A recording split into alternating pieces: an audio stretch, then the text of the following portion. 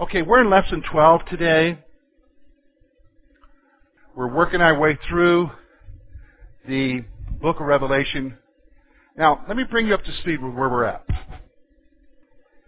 Remember now, the key verse to understanding what's going on here is this.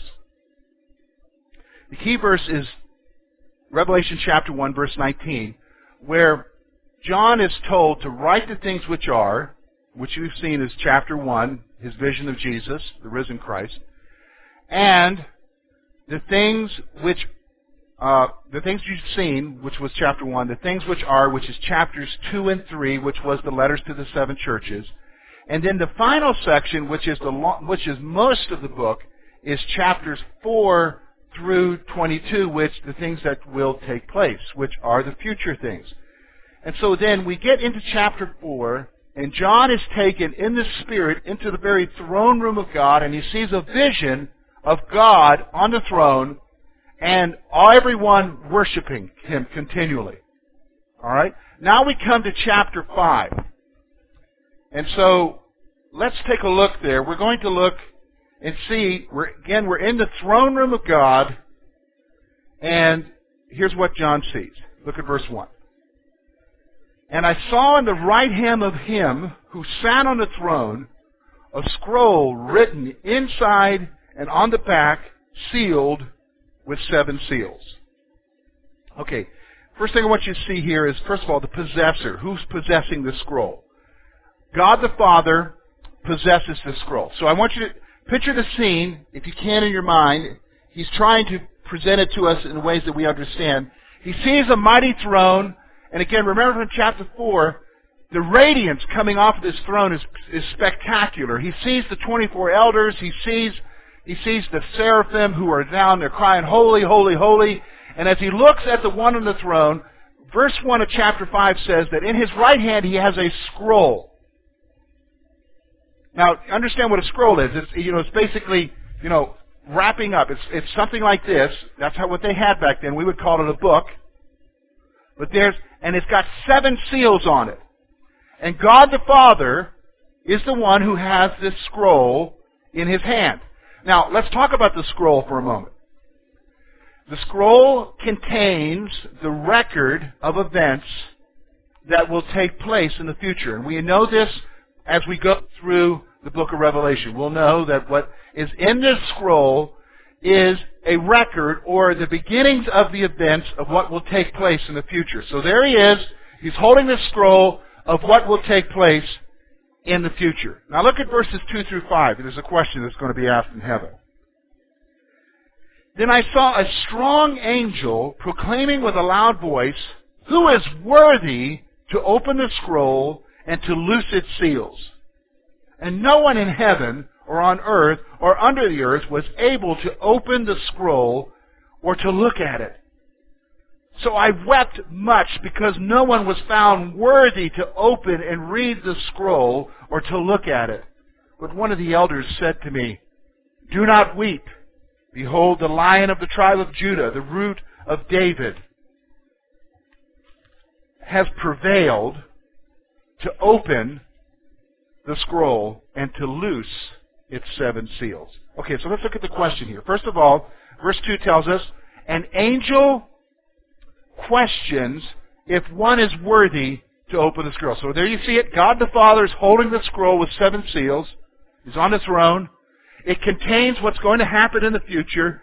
And an angel, a strong and mighty angel, yells out, "Who's worthy? Who's worthy to open the scroll? Who's worthy to..." You have to understand, opening the scroll is the setting forth in motion of what's in the scroll.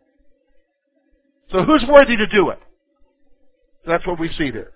So then what happens is that no one, verse 3 tells us, no one is found who is worthy to open the scroll. So here they are. The question is raised, who's worthy? And John is waiting. It's like, okay, I'm waiting to hear who this is. Who's going to open the scroll?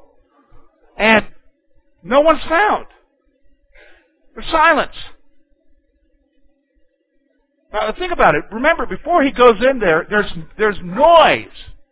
from the worship that's taking place of God the Father. But with this question, there's silence now because no one is found. So I want you to notice John's reaction. We're going to spend a little bit of time here thinking about this for a moment. Verse 4, John wept because there was no one to open the scroll. John wept because there was no one to open the scroll. So here's John. He sees God the Father in his right hand a scroll, 7 seals. He knows it contains the events of what's going to take place in the future. Questions asked. Who's going to open it? No one responds. So John, he reacts by weeping, crying, because nobody's going to open this scroll. Now let's stop for a moment. Let's think about it. Why do you think John's crying? Anybody? Because if we know, we know now because we've read through the book, it contains the events that are going to take place in the future, and some of them are not very pretty. So you're thinking, man, I know what's in there. I don't know that I'd be crying. Why is John crying? Why do you think John's crying? Anybody? We've got coffee in the back if you need to loosen that tongue, okay? What's going on? Why is John crying?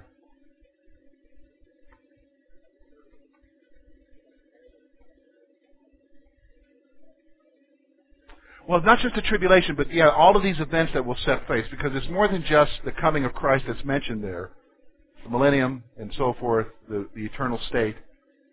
So in a sense, in order for that, somebody's got to set this all in motion.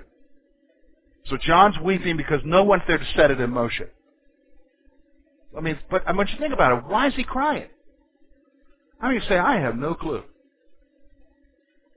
One person. 2 honest people. 3. Okay. All right, for the rest of you who say, yeah, I think I know, what is it then? Yeah, he feels for mankind. Do you hear what Steve said? He feels. Let me just help you to understand what's going on here. Remember where John's at. Let's remember who he is. First of all, he's an apostle. He's a disciple of Jesus. He's the one who's mentioned in John, his own gospel, the one whom Jesus loved. At this time, he's the only apostle alive. The rest have been martyred. The rest are gone. And he would probably know that most of them are gone. He's on an island. He's been placed in exile. Now think about this. He was put in oil, boiled. God miraculously spared him. He's on an island that's a barren island in exile when he has this vision. His anticipation is of who to come back, folks? Jesus to come back. So he's taken in the Spirit into the very throne room of God, sees this vision, sees this scroll, knows that this scroll, and the one who opens the scroll is the one who's going to let loose the things that will take place in the future for Jesus to come back. He's upset. Because he wants Christ to come back.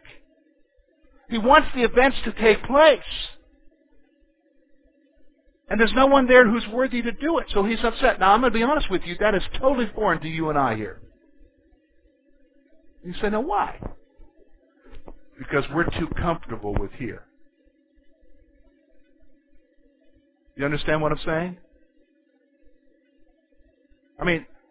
If you think about it, how many of you live each day with an anticipating, Jesus, come back?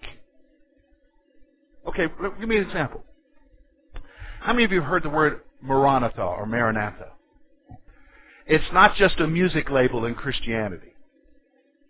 The word actually means come quickly.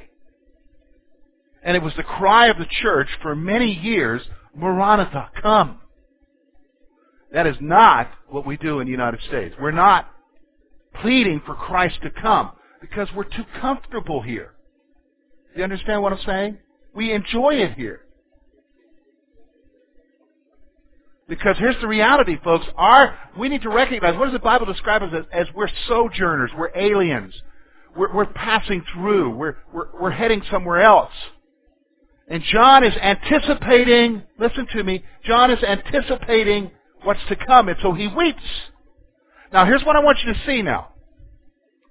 One of the elders, one of the 24 elders, responds to him in verse 5, and the elder encourages John that Jesus Christ is worthy to open the scroll. Now, he doesn't use the word Jesus Christ, but he gives a description of Christ, which we see there in verse 5, and he says, what? Behold, the Lion of the tribe of Judah. Who's that, folks? Jesus, the root of David, another title for Jesus. He's the one who's worthy. So the elder says, he's worthy. John, don't cry. Because Jesus is the one who's worthy to open up this scroll and to set in motion that things are going to take place. Now let's stop for a moment. How many of you get freaked out by the news? Don't need to raise your hand. How many of you get freaked out by the news? You don't need to get freaked out by the news. What we're seeing here, remember we talked about this last week, why would John, as he begins to share with us the prophecy of what's going to happen in the future, start in the throne room of God, is because he wants you to understand who's in control. Folks, the one who's in control isn't Obama or Putin or that crazy nut over in North Korea with the nuke or Osama bin Laden. They're not the ones who are in control. The one who is in control is Jesus. And he's the one who will set in motion the things for his return. You understand? God the Father will hold out the scroll and say, okay, let's go.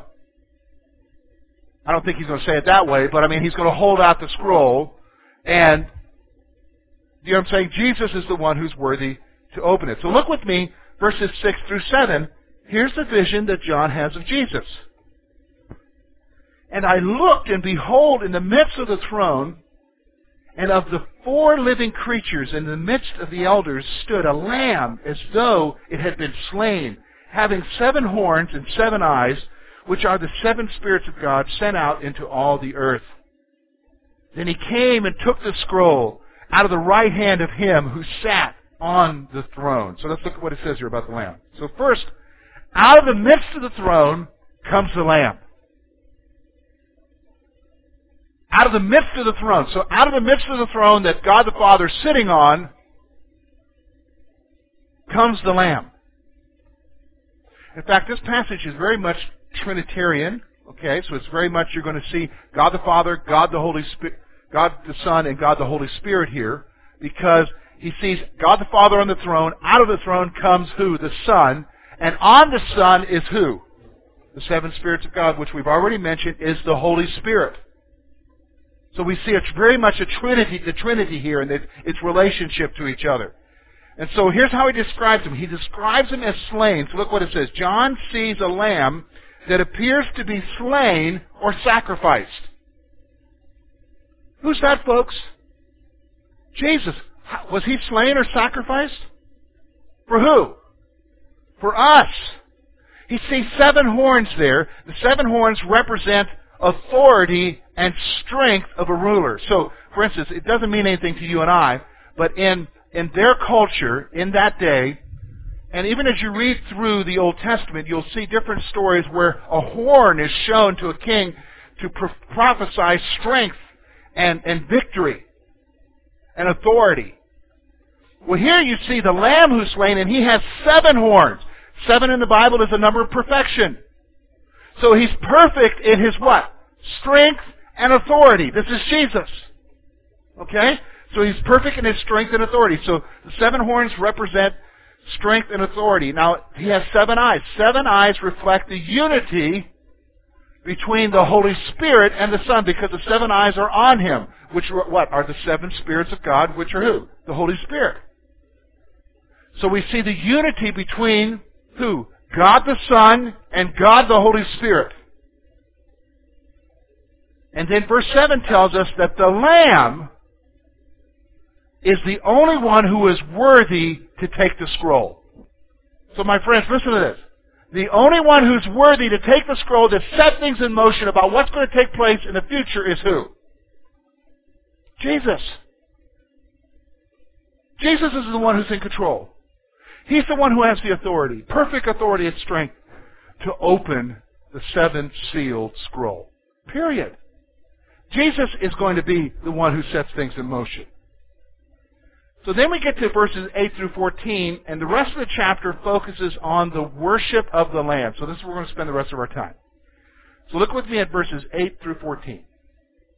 Now when he had taken the scroll, the 4 living creatures and the 24 elders fell down before the Lamb, each having a harp and golden bowls full of incense, which are the prayers of the saints. And they sang a new song, saying, "You are worthy to take the scroll and to open its seals, for you were slain and have redeemed us to God by your blood, and out of every tribe and tongue and people and nation, and have made us kings and priests to our God, and we shall reign on earth." Then I looked and heard a voice of many angels around the throne, the living creatures and the elders, and the number of them was 10,000 times 10,000, and thousands of thousands, saying with a loud voice, "Worthy is the Lamb who was slain to receive power and riches and wisdom and strength and honor and glory and blessing." And every creature which is in heaven and on the earth and under the earth, and such as are in the sea, and all that are in them, I heard saying, "Blessing and honor and glory and power be to him who sits on the throne, to the Lamb forever and ever." And then the 4 living creatures said, "Amen." And the 24 elders fell down and worshipped him who lives forever and ever. Wow, what a scene. This is the worship that is being given to Jesus. Now, let's just stop for a minute. Let me ask you, think about this.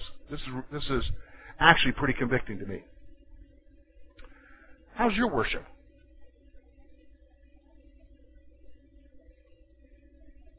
How's your worship when you think about that He died for you to forgive you? How's your worship? And I'm not just talking about how you're singing it.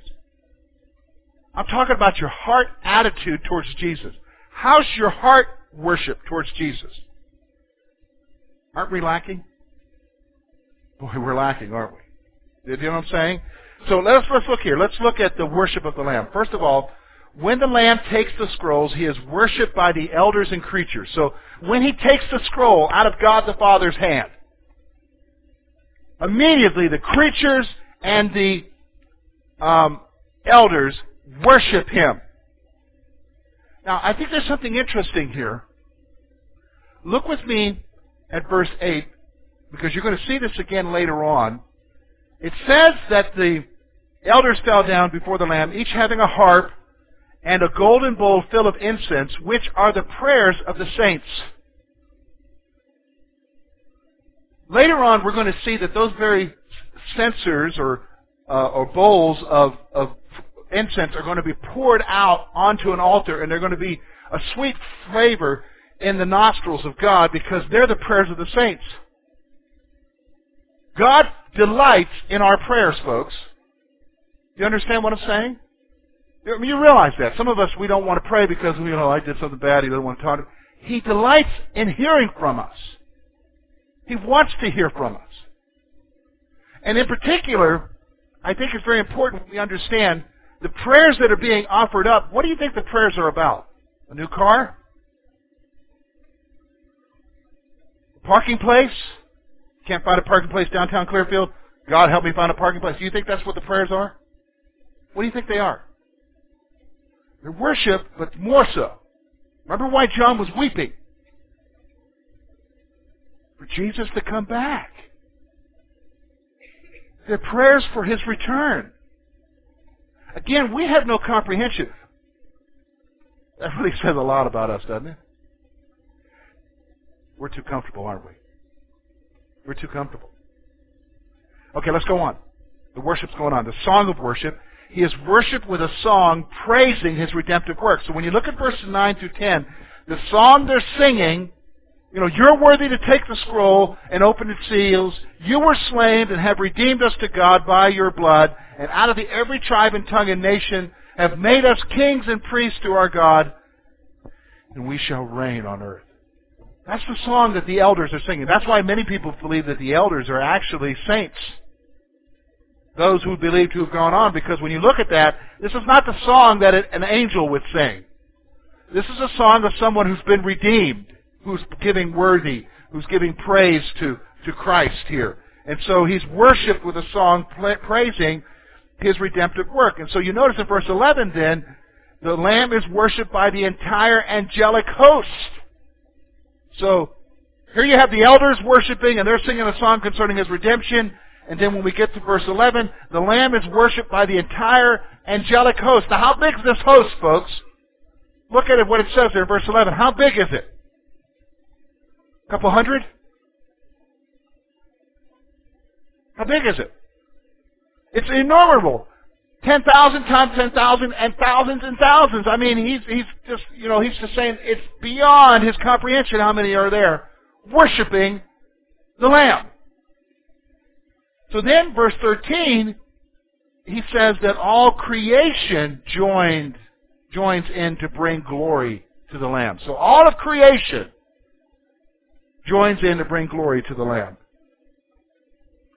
And verse 13 also tells us that creation proclaims honor, praise on God the Father and the Lamb. So God has given all the He's given all the praise and glory and honor that He deserves. And then verse 14, this is where we're going to end. Creation proclaims honor, praise on God the Father and the Lamb. All right, here's the last point. The creatures, because these are the seraphim who are around the throne. We know that there's a seraphim because it parallels with the passages in Isaiah and Ezekiel. The creatures give one final praise with Amen. Remember what I told you Amen means. Amen means, so be it. So be it. So they're praising with one final praise of the Lamb. Okay, we've got a couple minutes, so here's what I want you to do. I want you to think about this for a moment. Two issues are going on with us today here in North America. Number one, we're either too comfortable to think about Jesus coming back. We've talked about a little bit about that already. Or number two, we're fearful. We're afraid. We're panicked. So it's either indifference because we're comfortable or we're afraid. Now let's remind ourselves quickly why this book was given. This book was given as an encouragement to believers to read it to what? Hang on, persevere, endure, overcome. Those are the words that you're going to see throughout this book. We've already seen them already. To him who overcomes, I will give this, he says. Perseverance of believers is what the basis of this book is. Is that as you face the junk that this world is going to throw at you, that this life is going to throw at you, you're going to keep pressing on, not be afraid of what's to come, because when you look at chapters 5 and 4, who's in control, folks? God the Father and Jesus. Don't sweat it. Don't sweat it. He's in control. Don't we need to grasp that reality? We live in so much fear. Especially, and folks, you read the stuff, the Left Behind series and stuff, and you get freaked out reading those books. Put them down. Read your Bible. Don't get freaked out. He's in control. That's what we need to grasp here. That's why chapter 4 and 5 is so important. He's in control. So here's what's going to happen. Next week, as we get into chapter 6, he's going to open the scroll. And we're going to see what happens. Okay? All right, let's close our time of prayer and we'll get ready for the morning worship service.